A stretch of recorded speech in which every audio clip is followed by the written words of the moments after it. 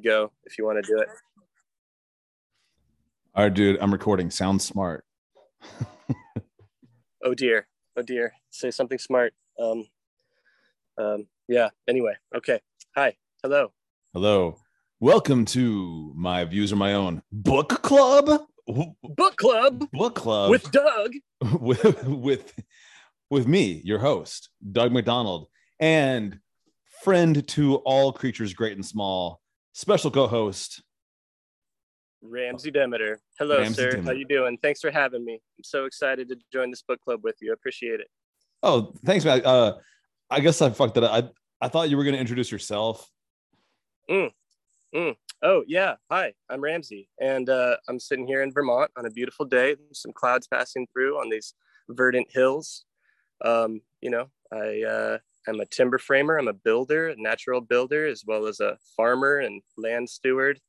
And I'm ready to get into it. I think about this stuff all the time. I think about climate change and fighting despair. And, speaking of despair, there's a lot of it, but, we can get into that later. And one of the reasons that I picked, not picked, but the reason I asked Ramsey to come co-host this particular episode is because, for anybody that's been listening to this podcast for a long time, season 1, episode 4, Ramsey did the wilderness survival episode with me as a wilderness survival expert. And I figured, what's the point of being a wilderness survival expert if there's no wilderness to survive in, Absolutely. It's rough. I think about how much time one needs to spend as a modern human trying to learn the skills to really learn to, and the mindset to really learn to live, basically as a hunter-gatherer existence. And it's pretty astounding. It's scary. I haven't gone full hermit yet. I kind of idolize that lifestyle, but at the same time, it's like, if you go full hermit, meanwhile, climate change is still going on. Meanwhile, all this bullshit is still going on in society. Respect to the hermits out there. But I think I needed to be more engaged. You know what I'm saying? Yeah. Be a part of society, be a part of everything that's going down. So. Well, I haven't even introduced this book yet. We are one step at a time, homie. We are talking about the highly controversial book, How to Blow Up a Pipeline by Andreas Malm. And I'll say, man, we have come a long way, because from your episode where I literally every sketch I did as a little breakaway from your interview was me just absolutely just making fun of Switzerland, just ruthlessly. And then here I am, basically halfway glorifying this Swedish philosopher. Yeah. Well, Sweden and Switzerland are different places, but not to me, baby. All Europeans look the same to me and you, so that's cool. What is the difference between Sweden and Switzerland? Can you even tell me? Sweden's located in the middle of Europe and is a mountainous country that hasn't actually technically gone to war with any other nations forever or something. Oh yeah, and there's gnomes that live in Zurich that keep everybody's money situated, so that's fun. And Sweden, I feel like there's a lot of foresters there, and they make really good knives. And there's a lot of backcountry shit going on there. Dude, we're right back on it again. Swiss Army knives they're not where it's at, dude. It's the Sweden Army knife you got to get, man. It's just a knife. Like I said, I'll record something at the beginning too, just as another disclaimer, but just one more time with you present, dude.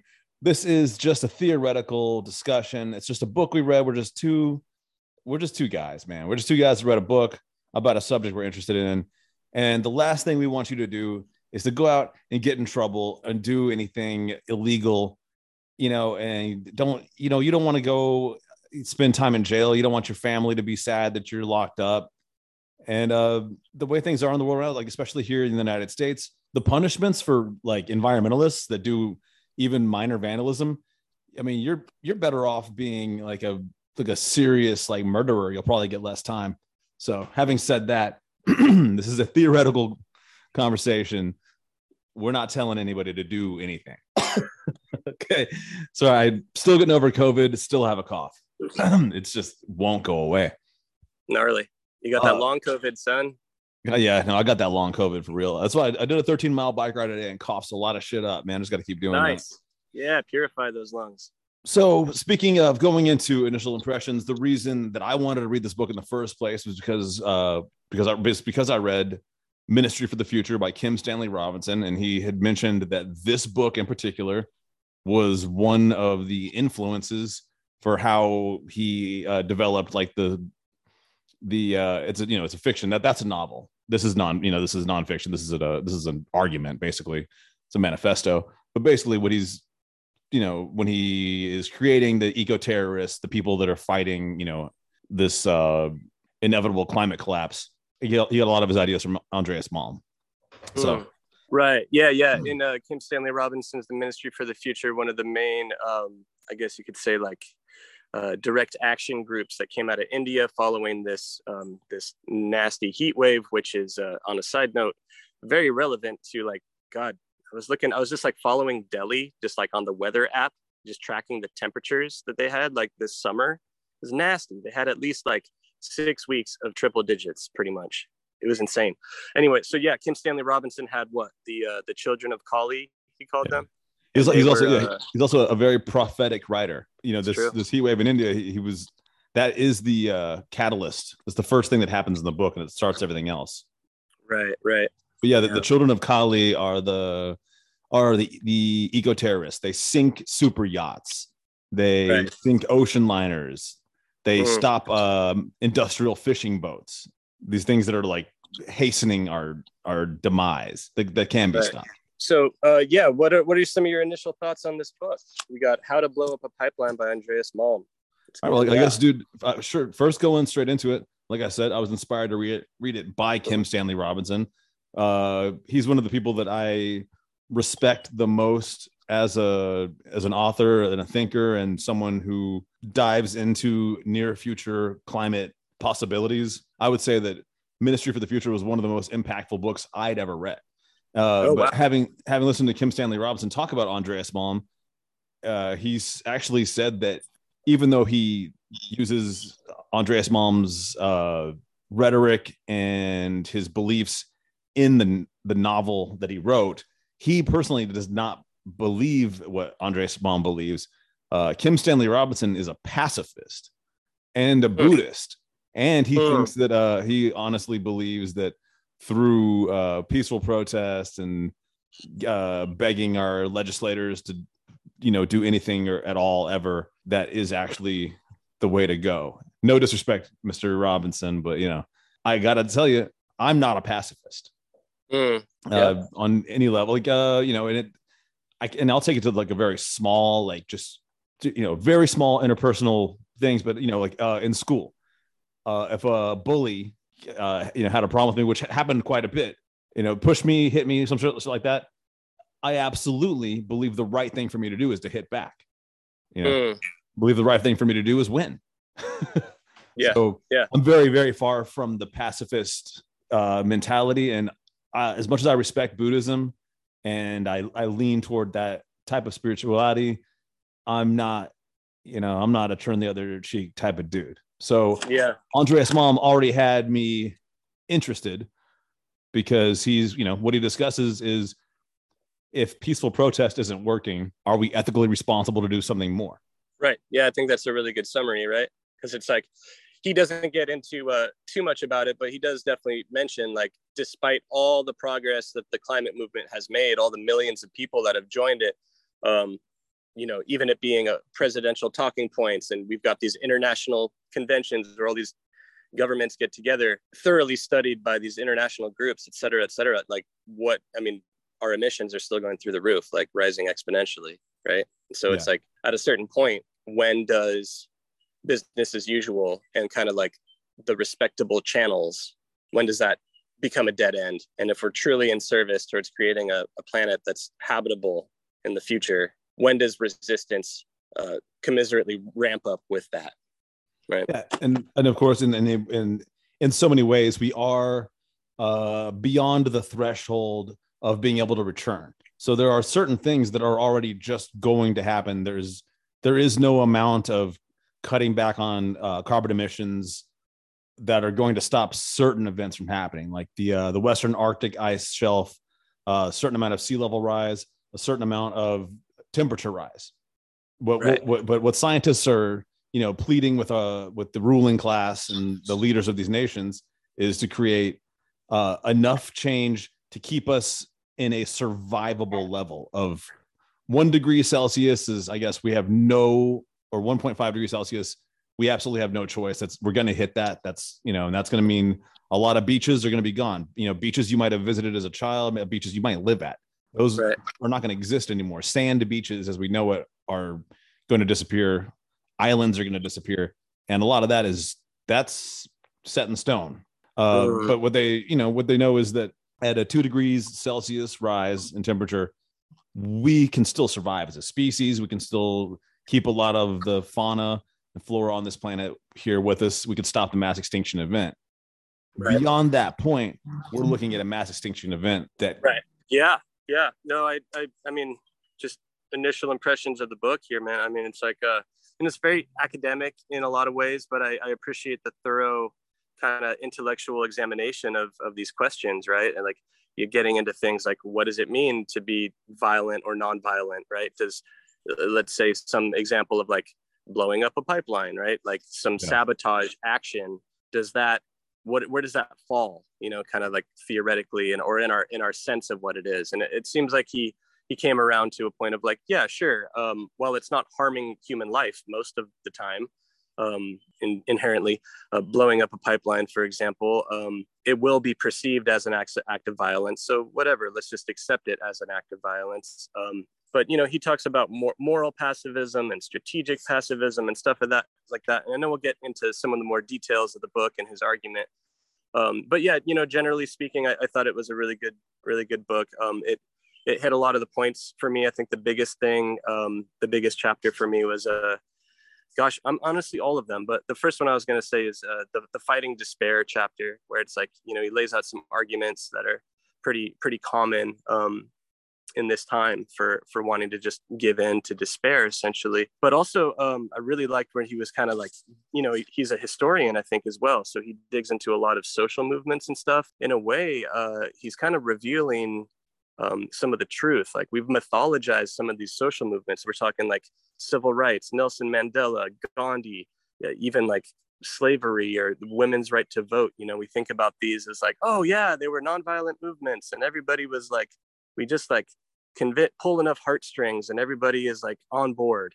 And that's totally not true. He like talks some trash on Gandhi, which I kind of appreciated for perspective, And that doesn't, it doesn't detract from Gandhi's accomplishments. That's not what this is about. That's not what he's after. But what he is saying is that India's liberation from the British Empire was not a completely non-violent occurrence. It wasn't just that they marched to the sea to collect the salt and boom, this empire decided to give them the freedom. There was so much bloodshed, and that one is particularly unusual because because Gandhi was often fighting alongside the British, so it was violence in a very unusual way, gaining respect in their military, fighting in World War I with them, recruiting 1.5 million Indians to fight in World War I with Great Britain. Right. Yeah, that was mind blowing. And also like some of Gandhi's like kind of personal philosophy. I mean, I really want to try to find a quote here. Oh yeah, okay, here we go. Disease in the Gandhian view, results from impurity and must be allowed to do its cleansing work. The same goes for extreme weather and earthquakes, right? So like there's this sort of weird I mean, on the one hand, it could be like, cool, like that's accepting of death or something like that. And like, that's something that all of us should meditate on more on. And I believe that, but also at the same time, it's like very, how do you say it? It's just like, I don't know what you're thinking on that. You don't have the religious fervor of Gandhi and Hinduism and because also another thing that he points out that Gandhi did that I was unaware of and I 100% disagree with on every level. Like, also having said that, I don't believe in, I believe in peaceful protests as a tactic for sure. And that's what Andreas Malm also believes. He believes in peaceful protests as a tactic. They're very, but there are times when that is just absolutely out of the question. And that's when Gandhi he sent a letter. This is in the 1930s. It's before Hitler had fully come to power, but it was already happening. It was before World War II had fully launched into full scale conflict. Right. But the Nazis were already imprisoning the Jewish population, transferring to the camps. The Warsaw Ghetto was already, they were starving people like in the cities they lived in. And Gandhi wrote a letter to the Jewish people of Germany saying, "Turn the other cheek. Don't fight back. Wow. Yeah. And your oppressors will be so shamed by their own behavior," or some such. He actually had to retract that letter because it was so fucking unpopular. Wow. Yeah. I wasn't aware of that, actually. Yeah, thanks for that. And Andreas Malm in this book, he brings it up several times. I find it fascinating and also important too when he's talking about like resistance, and even if resistance is futile, you know what I mean? Like sometimes it's still the right thing to do. And his example is the armed uprising of the Jews in the Warsaw Ghetto during the Nazis, and in what little guns and weapons they were able to gather, much smaller forces. There was barely enough soldiers. They were just doing some guerrilla street fighting. They had no chance of beating this mechanized military force that was able to that was going to steamroll France eventually. Right. But they fought them anyway. And does history look back on them and say, "Oh no, they should have just gone to Auschwitz"? Right. No, nobody thinks that. Yeah, absolutely not. Yeah, and that's basically the point that he ended the book on, jumping ahead 160 pages, right? It's just like he's like, these acts of resistance, even if it's like impossible, right? It's still like it still restores like your humanity and your sense of self-respect, and just like the act of resisting itself being just so profound. So I appreciated that for sure. I wanted to just very quickly read a little excerpt from the book too, and I think this is one of the things. So this is one of the absolute, obviously, most famous examples of violent resistance that, but that worked.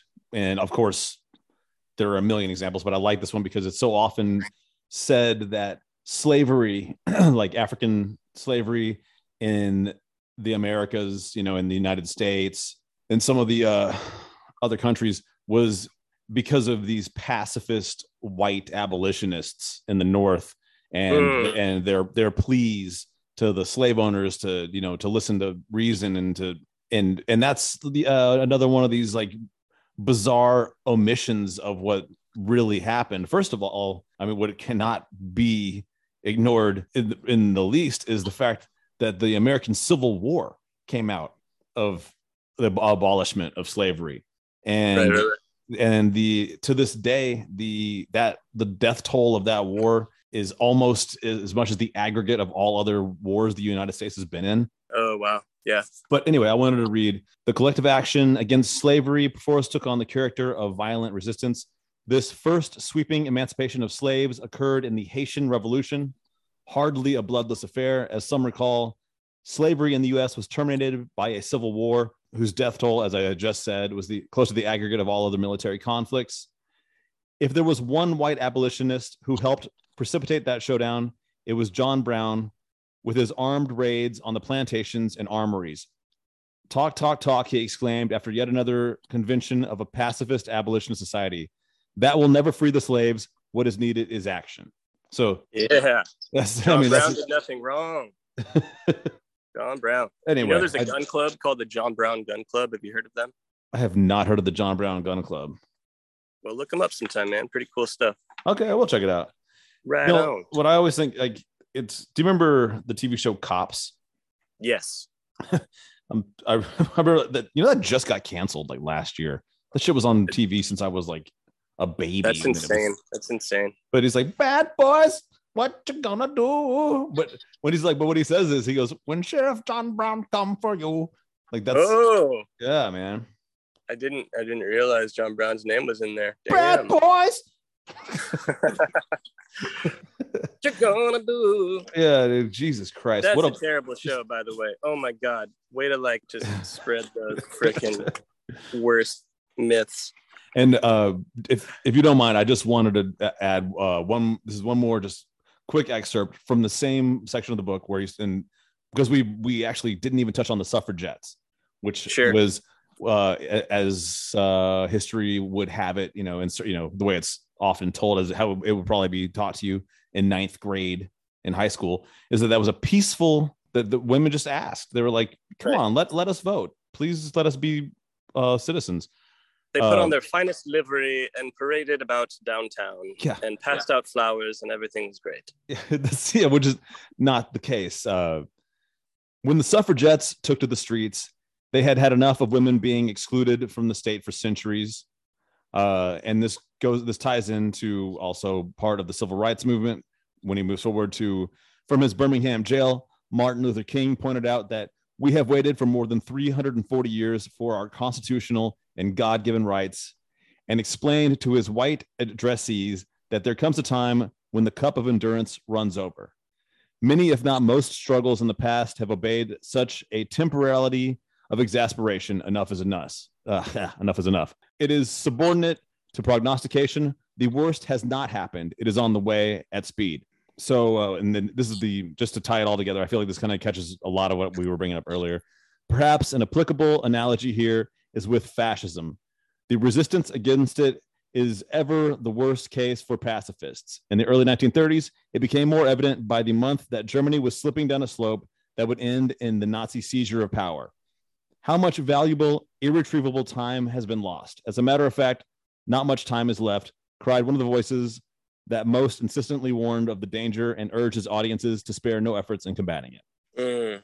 I feel like I picked a kind of a weird excerpt there, but I felt like it caught a lot of what we were getting at, because we talked about the Nazis, we talked about, and also the timing of that too, right? Is also like there with the rise of the Nazi threat, right? It's like it's time to meet that head on, basically. So, and yeah, I feel like while it's different, right? It's a different threat. It's still, I think the analogy still holds with climate change. Oh, I was just going to say it is difficult, and he goes really in depth into this a lot, that it's very difficult to compare climate change and global warming precisely to some of these other movements such as like anti-fascism in World War II, the suffragette movement, women, right, gaining the right to vote, becoming just basic citizens, slavery, people getting freed from slavery, and then, of course, going into the civil rights movement. And it's the thing he was saying with Martin Luther King and Malcolm X, is that part of what the Kennedy administration realized was that if they didn't make concessions, right, to MLK and the peaceful movement that he was bringing, there was a radical flank that was there ready, right, for everyone to move to. Right. And that's what really terrified the aides of the JFK administration. So right. I'm glad you brought up that term, radical flank. I don't know if I'd technically heard it in the way that he uses it before, but obviously there's a ton of examples through history, and I think he just keeps bringing them up, and I really appreciate that, because it's basically, he's like, it seems to me that most of the book is basically laying down the logic for a heightened militancy within the climate movement, right? And it's like this militancy that has to be in beneficial relationship to the mass movement, right? It can't be separate from the mass movement. It kind of has to work together to some degree. But he also brings up that there's some dangers in that, right? Like there's a positive radical flank effect and a negative one. The positive one being that, if there's radical sabotage, et cetera, that's showing that okay, these more mainstream climate movement folks might signal to governments and corporations, we can talk with them, right? It's not like, they're the lesser evil of these to the power holders, right? But then there's also that negative radical flank effect, which could be that and this is kind of, he gets at this later in the book, it's just this is kind of the tightrope that people considering taking these actions need to really think through. And that's that there could also be a really negative reflection on the movement as a whole if, say, one person got killed or something in the act of blowing up a pipeline or fucking with a refinery. And so there's a lot of moral capital, he called it, right? The moral righteousness of the climate movement. We want to have a habitable fucking planet, totally moral for the future, for my grandkids, etc. But that moral capital can easily get thrown away in like a careless act, that kind of thing. But yeah, I appreciate that radical flank effect for sure. I don't know if there's anything you wanted to say more on that, but I feel like for me that springboards into like this other term that he brought up that I've heard elsewhere in a lot of activist circles, and that's the diversity of tactics. So I don't know if you want to say anything on those or. Yeah, I agree. Everything you just said was all stuff from the book that I found to be like, he's dead on. He's absolutely right with all this. And moving into the tactics sounds great. But before we go further, I would like to just take one step back because a few minutes ago, just for some reason, I was having a hard time just putting into words what I meant when I said that it's different when we're discussing suffragettes, slavery, civil rights, fascism, all these things. And the reason that it's so different is because oftentimes the climate change, with some of these other things that had to be fought against, there had to be these huge movements. The pain and damage had already occurred. It had already happened. So to the women in the suffragette movement, they had already suffered under these unjust conditions. People in slavery obviously had already suffered under those conditions. There was something very human to fight against. Same with civil rights, obviously same with fascism. But with climate change, we have yet to see what's going to happen, because what's going to happen is still in the future.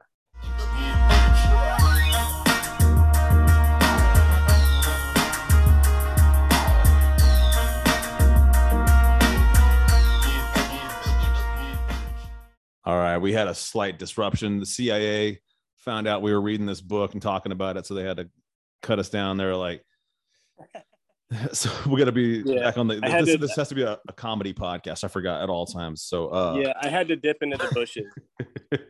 Pipeline, blow it up. That's the way we like to fuck. Luda. All right.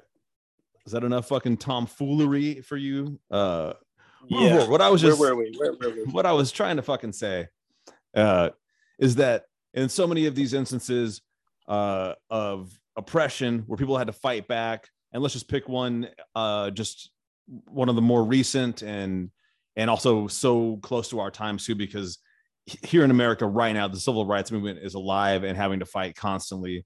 We've had BLM the past few years, and it's on the forefront of everyone's mind. But thinking about the civil rights movement of the 1950s and 60s is that the oppressors were well known, as and things were very easily seen, and the people that were in the movement had already been harmed. The harm had already happened, and it's so people could mobilize and have this shared experience. And I think one of the problems with explaining, and obviously millions and millions of people around the world are combating these fossil fuel industries and these capitalist governments, but what the difference is that the harm hasn't happened yet, or it's only happened. It happens, like you said, it's happening in India. It happens in the Philippines. It happens in a lot of these island nations. These is where people are suffering the most, or the places where the carbon emissions are happening the least, oftentimes.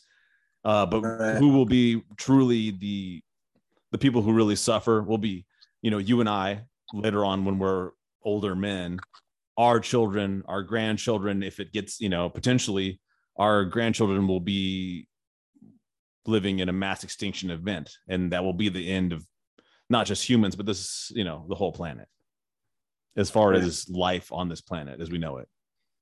Mm-hmm. So if you don't mind, I would like to read one excerpt very quickly. And I feel like it's it shows a lot of how Andreas Malm makes these points, and I like how it's worded, and that's why I picked this one. Please go right ahead. So Andreas says, thus we find ourselves between two scissor blades. On the one hand, unbending business as usual, taking emissions ever higher and confounding hopes for mitigation. On the other, delicate ecosystems crashing down. The extraordinary inertia of the capitalist mode of production meeting the reactivity of the earth.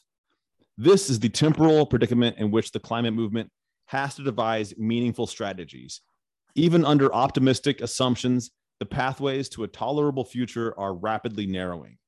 In the words of the umpteenth scientific supplication for immediate global action, using models with incomplete representation of positive feedback mechanisms, writing in 2019, another year of rising emissions, Dan Tong and his colleagues concluded that 1.5 degrees Celsius still remained technically possible on two conditions.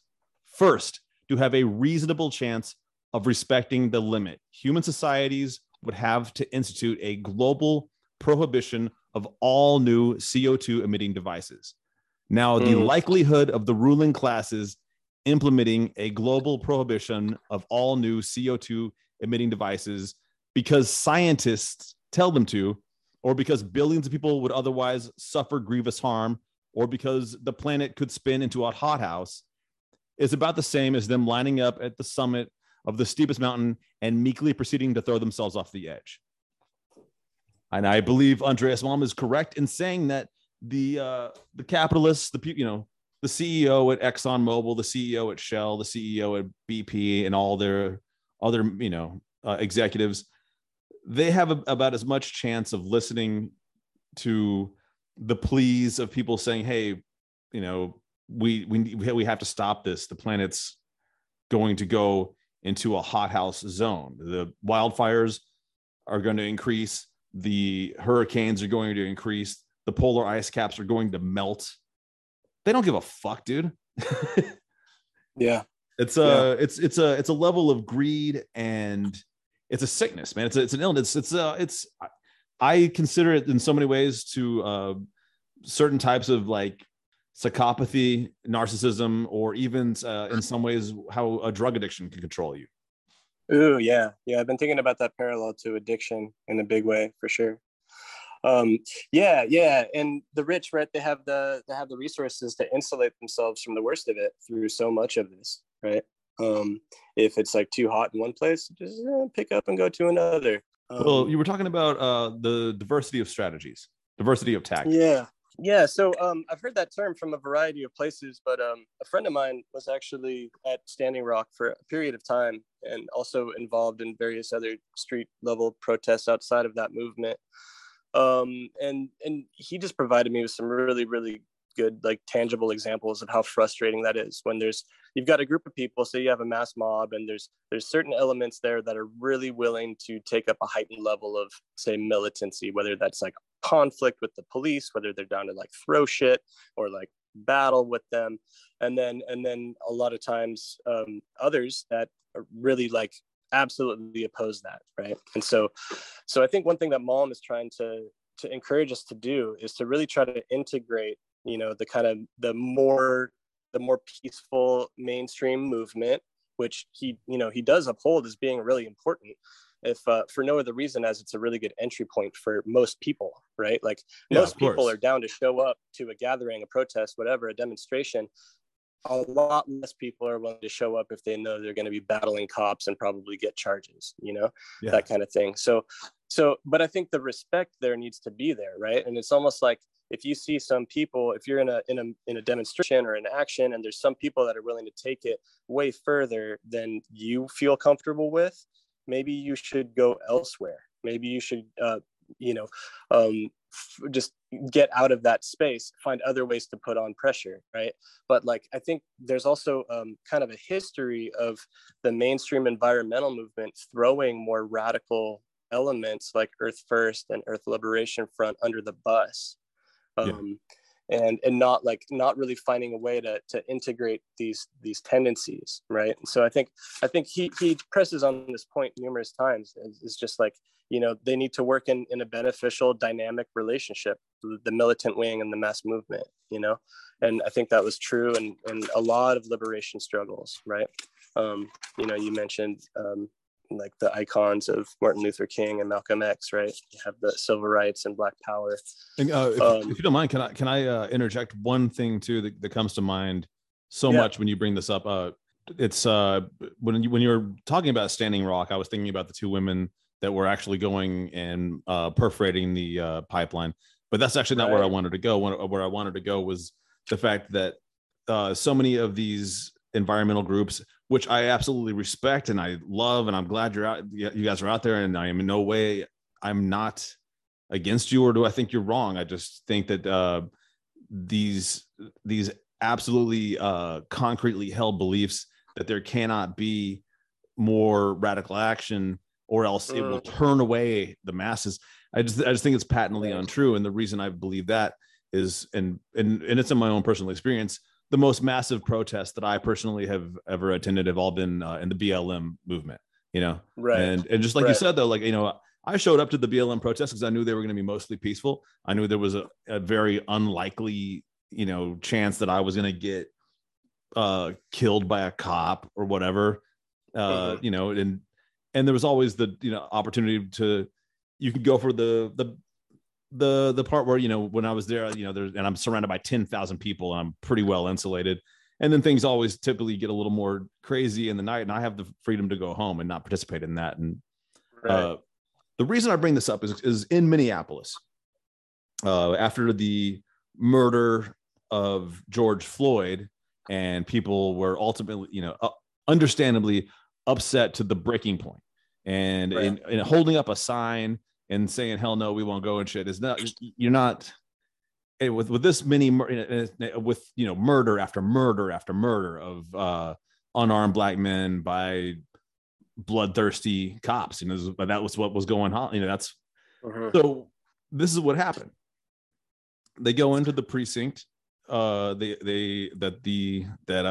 fuck's that asshole's name that Derek Chauvin was from, and they lit his precinct on fire, and it, and this photo goes worldwide. And here in America, still a very, very, sadly conservative country where, like, but at that time, that didn't push anyone away from the BLM movement. People didn't see that police station on fire, and obviously some people did. Of course, all white supremacists look at that and they're like, no, but I'm not counting them. They don't fucking count. Those are irrational people. I'm saying your average rational person looked at that and they were like, well, what the fuck else are we going to do? They are murdering people on the street on camera. They don't even care they're being filmed anymore. And that was one of the things and maybe it's just something to think about with people saying that when something more radical happens, it's going to push away the other members of the movement. And that is not all the case. And that wasn't the case at BLM. And there was plenty of things that got torched. And the movement succeeded. Not entirely, but it's still a strong, powerful movement. It's still here. At least one person got convicted. Derek Chauvin went to prison. He did. So, yeah. Right. Yeah, absolutely. Witnessing cop cars on fire and police stations on fire, I think got a lot of people to be like, holy shit, like maybe this is more of a problem than I thought. And I know that certainly happened with me. And so all of a sudden I'm like reading a fuck ton of books and a fuck ton of articles and exposing myself to like all these perspectives on, racial injustice in America specifically that I hadn't really considered before. And, but gosh, fuck, man, we're in a real fascist reactionary pushback from that, though, aren't we? It's fucking rough, man. I would say not to detract from any of the militancy or any of the social movement revolving around BLM in 2020. Something that Andres Malm also brings up. I'm not going to read a direct quote. I'm not going to look for one, but he did say that right now it's almost as though there's a monopoly of this type of violence on the right. Like the far right are the only ones committing any acts of violence. Oh yeah, absolutely.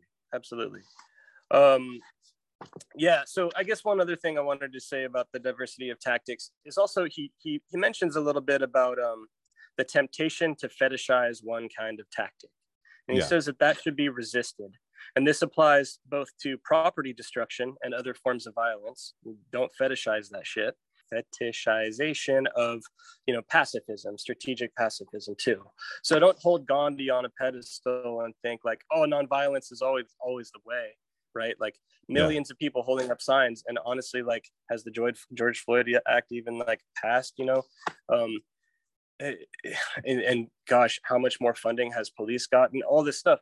Anyway, what I'm trying to just say is like peaceful, violent, non-violent, peaceful, not peaceful, direct action.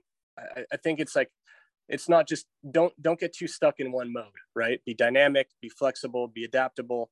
No, if you're working any of these actions, it's like work with a crew and have absolute trust. And but also, you know, these movements really need to be integrated in a dynamic way, and it's a really delicate dance and balancing act. And you know, he doesn't outline this is the way to do it. He just kind of presents different considerations, I think, for people that might want to get involved on the movement on any of these levels, whether it's like the kind of traditional mass movement, nonviolent, or something way more direct sabotage. And I'd like to bring up too that because this is the way that Andreas Malm positioned it in his book, because this is the way I guess most people prefer to philosophically, we're going under the assumption that destruction of property is a form of violence. We're just going to go ahead and accept that. I'm not going to argue against it.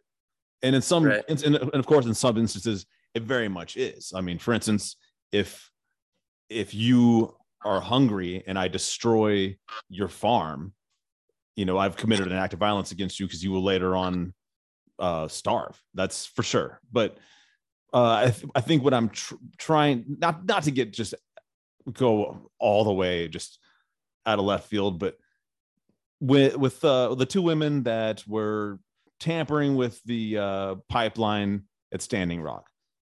Right. That is okay. If you want to say that's an act of violence against the shareholders of that particular fucking energy company, so be it. But it's not the same thing as Kyle Rittenhouse taking a rifle into a protest and murdering protesters with his rifle.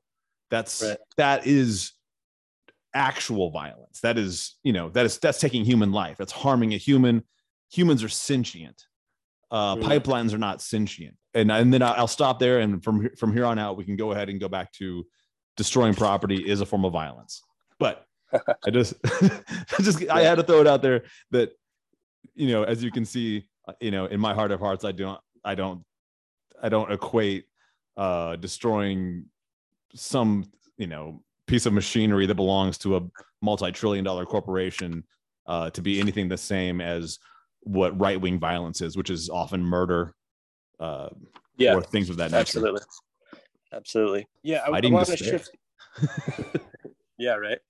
Fighting despair. Yeah. I mean, I guess there was one thing I wanted to get into just a little bit, and that was he wants to distinguish between luxury emissions and subsistence emissions. Yeah. Yes. And right? I love this so much. It's so fucking important, dude. Mm-hmm. Absolutely. Right. So like, you know, one of the questions I want to ask you right now is just like, if you could press a button and stop all fossil fuel infrastructure, like today, would you do it? Well, no, see, that would be an act of violence. Cause I mean, that would cause people that are in certain areas. I mean, if you were in Egypt, you would immediately die. I mean, many people would just die of heat if you were, I mean, right. Right. So the argument here is not to to instantaneously stop carbon emissions. The idea is to transfer to clean energy, which is not a far-fetched science fiction for us to ponder. This technology is real. We just have capitalist governments or governments that are controlled by private capitalists that are that either can't or won't do anything about it. That's what we're talking about. Is these are the people that aren't listening to us. So I'm sorry, I went off a little too hard on your question. Answer is no. I would not press the button and end all fossil fuel production today instantaneously. Yeah, that's fair. And I guess the reason I bring that up though, with the context of luxury and subsistence emissions, right, is like we don't want to harm however many billions of people are dependent currently on the energy infrastructure that we have. Right. Yeah. And so like, it's really like, let's go after luxury. Like we'll keep subsistence for now, transition, like you're saying. But yeah, the conspicuous consumption of fossil fuels is an absolute crime, especially, and luxury emissions definitely have to be the first to go. We're talking like super yachts and private jets and multiple homes and many millions invested into different real estate projects, et cetera, et cetera. I think like, I think that shit's insane. Just the extravagance of the super rich right now, to be completely honest. And I don't recall the exact figure, but it is the super yachts. And right. Out of all and super yachts are, I mean, they're fucking like, they're almost like a floating town. They all belong to like right. one Jeff Bezos. Obviously he has one of the most egregious super yacht I've ever seen in my life. But we've been hearing so much stuck somewhere. What? I think it's currently stuck somewhere. Good. They should sink it. Should scrap it. Be awesome. But I believe there's a fleet of what qualifies as a super yacht. I think there's about 300 in the world, and I don't remember the figure exactly, so I can't quote precisely. But it is he brought up a country that had a population of about 10 million people, and he said that these 300 people's luxury yachts produce more carbon emissions than this entire country of 10 million. And also, and he goes on to say too, that it's stopping luxury emissions like super yachts, people having fleets of private jets, having 15 palaces, all the shit. That's actually, that's not going to stop the majority of what the problem is. The problem is going to be with the industry itself, of course. But the way our governments work, and he brings this up with Emmanuel Macron in France, is, when he started trying to make some energy cuts, what happened was he attacked the bottom 10% of the population and left the richest 1% alone. So, and that's the exact way that all of these capitalist governments are going to work first. They're going to go after the poor and be like, oh yeah, you can't have subsistence energy. But Elon Musk can fucking keep shooting his dick rockets for no fucking reason, Yeah, for real. Yeah, man. Hey man, dude, I'm a sci-fi guy, dude. I want to believe we're gonna go to Mars and do all this shit. I just, it's Elon Musk and Jeff Bezos shooting their dick rockets around and just burning up gigatons of fossil fuels. I think we've got some problems to address first here on Earth. Absolutely. Yeah, absolutely. Yeah, if they create like some interstellar little fleet of ships to bail on planet Earth and like upload their freaking consciousness onto some weird ass computer, that sounds like a fucking nightmare. If you don't mind, I would like to quote from the book one more time. This is actually something he brought up after he had moved past the like, all right, we need to start with the super rich, because the insane luxury of just being in a private jet nonstop flying around, and like that, he was talking about some royal family that had they had a birthday party where they flew all of their friends on 186 different private jets to like multiple locations. Look, I get it. I'm not a hater, but at the same time, we have to share this planet, and that level of greed is just going to be unacceptable. It's just, you're the ones, you have to go first, not the people that have a rice paddy, or they don't have to go first. You have to cut your emissions first. Anyway, I'm gonna go right into this, quoting from Andreas Malm, not just me and my opinions. Andreas Malm goes on to say, it would be a convenient mistake, however, to think that consumption is a problem exclusively of the super richest 0.0027%. Not even luxury emissions are their prerogative. SUVs have conquered car markets with stunning consequences for the planet. In late 2019, the IEA reported that this was the second largest driver of the increasing global CO2 emissions since 2010.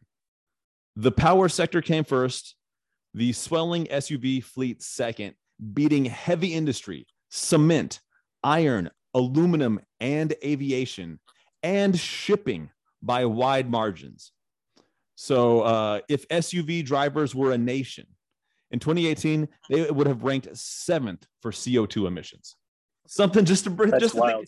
So not just the super rich, but just the fact that as a culture, as the IEA noted, these vehicles have sold so well around the world because they are considered symbols of wealth and status.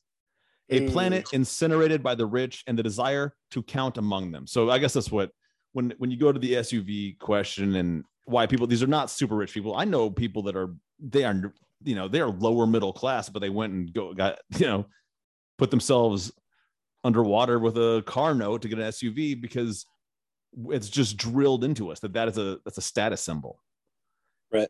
But to realize that's the second largest driver of CO2 emissions in the world, we should just fucking outlaw them, dude. Yeah, absolutely.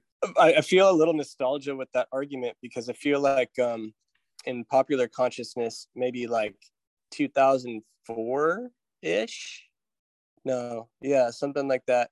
Like there was a time when, yeah, like the early 2000s when just like hating on SUVs was pretty popular. Do you remember that shit? Yes, I do. And like it was like you'd see a Hummer and just like all the hippies in the car would just talk shit.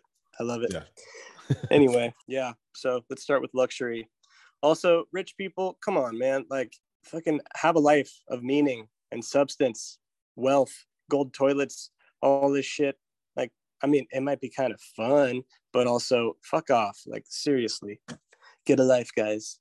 Well, that's the thing, is So that as a culture too, we're taught to believe that the wealthiest people and the richest people are somehow superior or smarter or of a, that they're in a higher class, which is, but these are the same people that are just as easily brainwashed as anybody who has had no education whatsoever, and oftentimes worse, into believing that the meaning to life is the expenditure of money and fossil fuel. The meaning of life is to have the largest super yacht that you can have and to have power over as many people as you can. That's your meaning to life. Yeah. It kind of like brings me back to a personal memory of, I was at this boat party in San Francisco in the Bay, and probably on some drugs, definitely on some drugs. And I was hanging out with a buddy, and we were just kind of looking at the skyline, San Francisco at night, and just all the skyscrapers lit up. And he asked me some sort of question along the lines of like, so you live a pretty simple life, right? Like you're in the country and all that, and that's cool. Like you grow plants or whatever, and but what do you think of like all this? And he just kind of like gestures to the city, and I'm like, well, I didn't have like the best answer for him at the time, but I just like, because I guess I also wasn't sure exactly what he meant, and I was high as hell. But it was like, I feel like there's a lot of ways in which this like social progress is to a large degree kind of a myth, and it's like, cool, yeah, these are beautiful trinkets right now. The architecture here, sure, it's stunning, it's grand, whatever, the lights are fucking amazing, and also it's not really providing for fundamental human need and well-being, and nor is it taking care of that place, and so I don't know, I still wrestle with that, but yeah, anyway, the stuff to think about too is, what a bummer to have spent, to spend your entire life being some kind of like hedge fund manager, and you don't have time for anything. You never go out in nature. You never really take care of your kids. You buy this house in San Francisco. It's $50 million.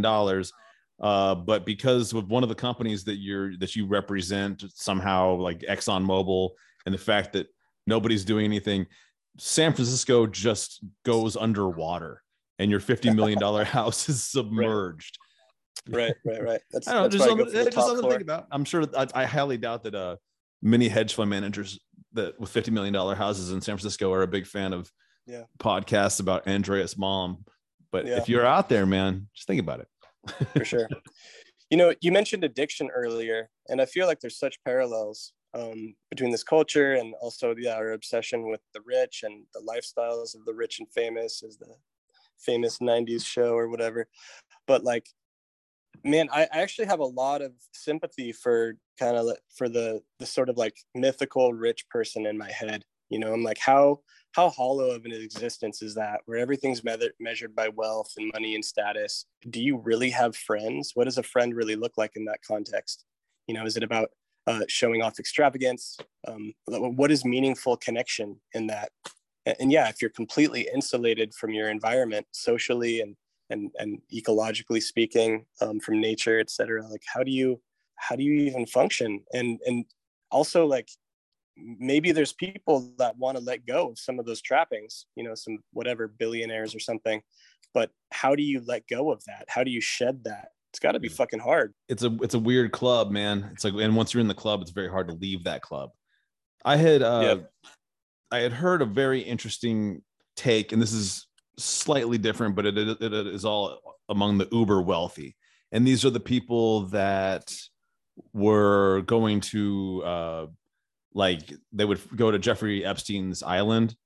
There was also a place here in the United States, and I'm blanking on the name of that, but I believe it was in Utah, and it was another such place of human trafficking. And there was a guy, and it was his job. So one of the main purposes of this is it's political blackmail and espionage. So what you do is you get a senator, you get him to go to your sex trafficking compound, you film them, you photograph them, and then later on when you need to tell them that they're going to vote no on capping carbon emissions, they vote no on capping carbin emissions, like or for whatever fucking reason. I mean, there's no way for me to possibly know who is this. This is, we're talking about like high level spy shit. This is like Mission Impossible, James Bond shit, but it is all very real. This, because there was one guy that they did interview, and he was his job was to I guess get a telephoto lens and get shots of these senators at committing these crimes. And his description of it was that it's like the most extravagant yacht in the world you've ever seen. And if you get on the yacht, once you've gotten on it, you can have anything you want. Everything is free, and everything that you want or could need is on that yacht. But you can never get off. Once you've stepped on, that's it. You're permanently on the yacht. If you want to leave, the only way to leave is to die. Gotcha. It's fucking wild. So let's move into the fighting despair, man, because Andres Malm is he's not a nihilist, man. Why else would you write a book of this if he was a nihilist? Right. Did you have any quotes from that you wanted to pull up? I really appreciated something in particular that he said, because there's some philosophers, and who knows what their motivations are, if they're being. I oftentimes think that some of these guys are being paid, that they're an op, they're a fucking, it's like a bot on Twitter, or, but some of these guys that are coming out with these climate fatalism, give up, it's fucking too late, but what he said, so he's speaking about these, some of the more famous of these philosophers and intellectuals, academics are saying that. Sure. And he said, you won't hear anything like this in Dominica. You won't hear poor people who today actually are at risk of dying in the catastrophe in the Philippines, in Mozambique, in Peru say, I am the destruction. It's an aesthetic experience. I may as well laugh at it. So this is what these fucking guys say. But anyways, back to the quote. Where climate death is a reality, not philosophical chic, pragmatic fatalism of the Scranton Friends in School has zero traction. So I don't know. I just thought that was pretty fucking spot on, man. Absolutely. Climate fatalism is for those on top. Its sole contribution is spoilage, and I don't know. Could agree more, man. Yeah, I feel you. I gotta say, maybe you can help me out here on this one. There's this one quote from an author named Paul Kingsnorth that I think is one of the folks that he refers to, one of the philosophers he refers to. But I've read some of his stuff before. He's really, really compelling, really good author. It's on page 140 if you're looking at the book. But maybe you can help me out here, because I got to say that, like, out of all of the compelling arguments or kind of like schools of thought that I find myself falling into the most, it's kind of what Kingsnorth lays out. And I'll just read a couple sentences here. And it's he writes that the unraveling of civilization is unstoppable, that the ecological crisis is uncontainable, and that collective action against either is a wild goose chase. And moving on, he says, the same person, Kingsnorth, found a Swedish disciple in David Jonstad, a notable intellectual of the first cycle direct action groups, who now asseverated that it was all over, and he retreated into the countryside to establish a farm for himself and his family and to learn to hunt. He wrote his first book on carbon rationing as a solution to the crisis, his second on the inevitability of collapse, and his third on the virtues of a self-sufficient household. And then he writes, the paths to cave in, to fighting, to despair, the paths are many. So yeah, Doug, I mean, I got to say, I fall victim to some of that stuff pretty easily. And I think that multiple truths can coexist, right? I think that there's a tremendous amount of energy that's already been invested into this system as it is. We're all so dependent on it that there is a crash, impending. And that's really fucking hard to deal with. And when I think about that, I'm like, okay, so maybe there's an element, you also mentioned some of these people that kind of are on this, like, how do you learn to die gracefully sort of thing? How do you just accept it and make the most meaning out of your life as you can? And I don't feel like that's a bad approach, I actually bookmarked exactly where Andreas Malm says his rebuttal to what you had just read. So fuck yeah. I don't know if you want to hear that part, but yeah, please. All right. He was saying this is it is not a question of whether we can limit warming, but whether we choose to do so. Runs a standard phrase from the peer-reviewed literature on the state of the climate as we enter the 2020s. We here meaning humanity, which divides itself into antagonistic blocks. The precise level of future warming, Tong and his colleagues make clear, depends largely on infrastructure that has not yet been built. It could be blocked. The alpha and omega of the science of the cumulative character of climate change run contrary to the axioms of fatalism. Every gigaton matters. Every single plant and terminal and pipeline and SUV and super yacht makes a difference to the aggregate damage done. And this is just as true above 400 parts per million and 1 degree Celsius as it is below. It won't lose its truth at 500 parts per million or 2 degrees Celsius or higher still. The totality of global heating will always be a function of the totality of emissions, less of the latter, less of the former. So positive feedback mechanisms do not cancel out this function, only beef it up. What he's basically saying is this fatalism shit. I mean, and you could make a million analogies, right. Like, and we both spend a lot of years skateboarding, dude.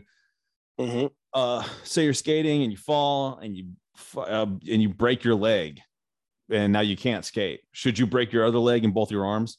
It's over. I mean, so I mean, yes, damage is done, and maybe with the point where we were skating, maybe that's done with, man. Maybe we're gonna have to just say fuck it. I have one less leg than I had before. But do you want to just go ahead and keep your other fucking functional leg and the other 2 functional arms? So that is the way I see. I see these climate fatalists as being like, oh well, it's already some bad. Let's just end it. Right.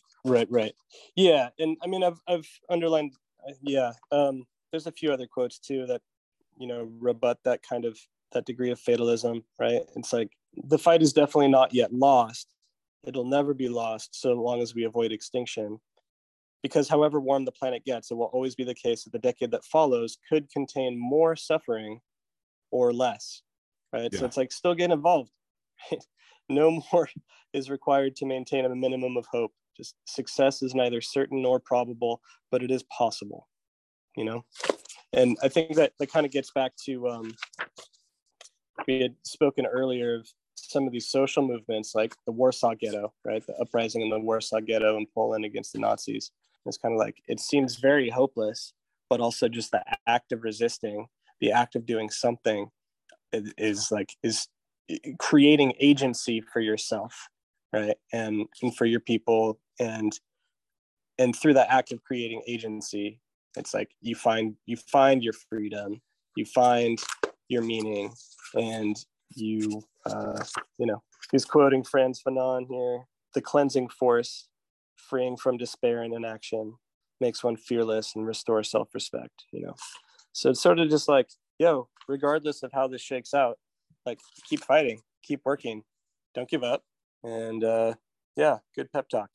Go team. And I think we really landed it kind of right where he landed his whole argument. It is Right. those two. It's that one, first of all, we haven't lost. We still have a chance to succeed.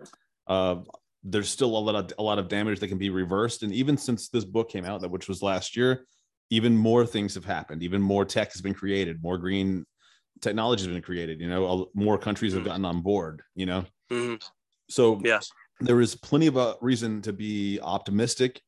Not toxically optimistic, but at least optimistic.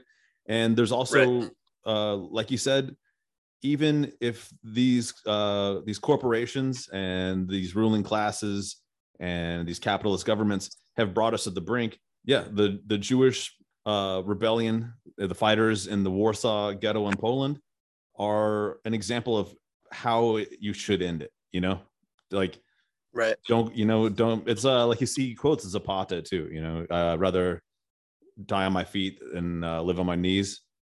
Yeah. Hey, speaking of Zapata, if you don't mind, kind of like moving into just like more generalized reflection of the group, I wrote a little something that I'd like to share, if that's cool. Absolutely, man. Right on. So, when we talk about things like collapse or climate change, whatever, the end of civilization as we know it, I think and he kind of calls out some people in the environmental movement for being, how would you say, like, to focus on the problem of, say, like overpopulation, saying like, oh, we need like 6 billion less people or something like that. And it's like, okay, what's your policy proposal to achieve that? And I think that's really fucked for so many reasons. And I think a lot of people are starting to recognize how whack an argument that is basically eco-fascism, right? And so just to speak to that a little bit, for me, the problem isn't humans necessarily. I think that humans are actually what's going to get us out of this mess, believe it or not. I think it's a problem of capitalism, of wealth, of extraction, and the legacy and the kind of ongoing colonialism, the relationships that all of those create, seeing people and planet as a thing, an object to be used as we see fit. But you know what? I'm not anti-human. We're not meant to be parasites. We're meant to be caretakers. And the most biodiverse regions have human cultures that have taken care of them for forever.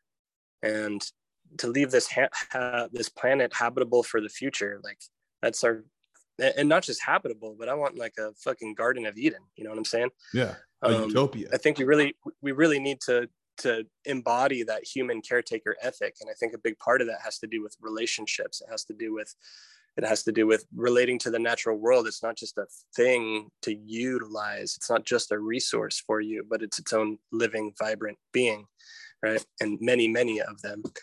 And, for me, another form of activism is practicing ways of living outside of this dominant paradigm of cheap and copious consumption and insane resource use, right? A lighter footprint. But, I recognize that this isn't about individual choices. It's about collective action. Only collective action can really save us, right? I think that for too long, there's been this like, oh, what's your individual carbon footprint, right? And I think that that's an interesting thought experiment, but I think, didn't that come out like last year or something, that was actually like pushed by fossil fuel companies to try to like, because it's irrelevant. Yeah, absolutely. So I don't know, like, we need to transition away, and we need to do it rapidly, but it also needs to be controlled. It needs to mitigate the economic collapse and soften that blow. And you mentioned technology, like an extension of that. There's ideas, right? Have you heard of degrowth economics? That's where you focus more on well-being, care, quality of life than, say, just like consumption and measuring like wealth by, say, like GDP and what that means, right? Because like we have to downscale the economy too.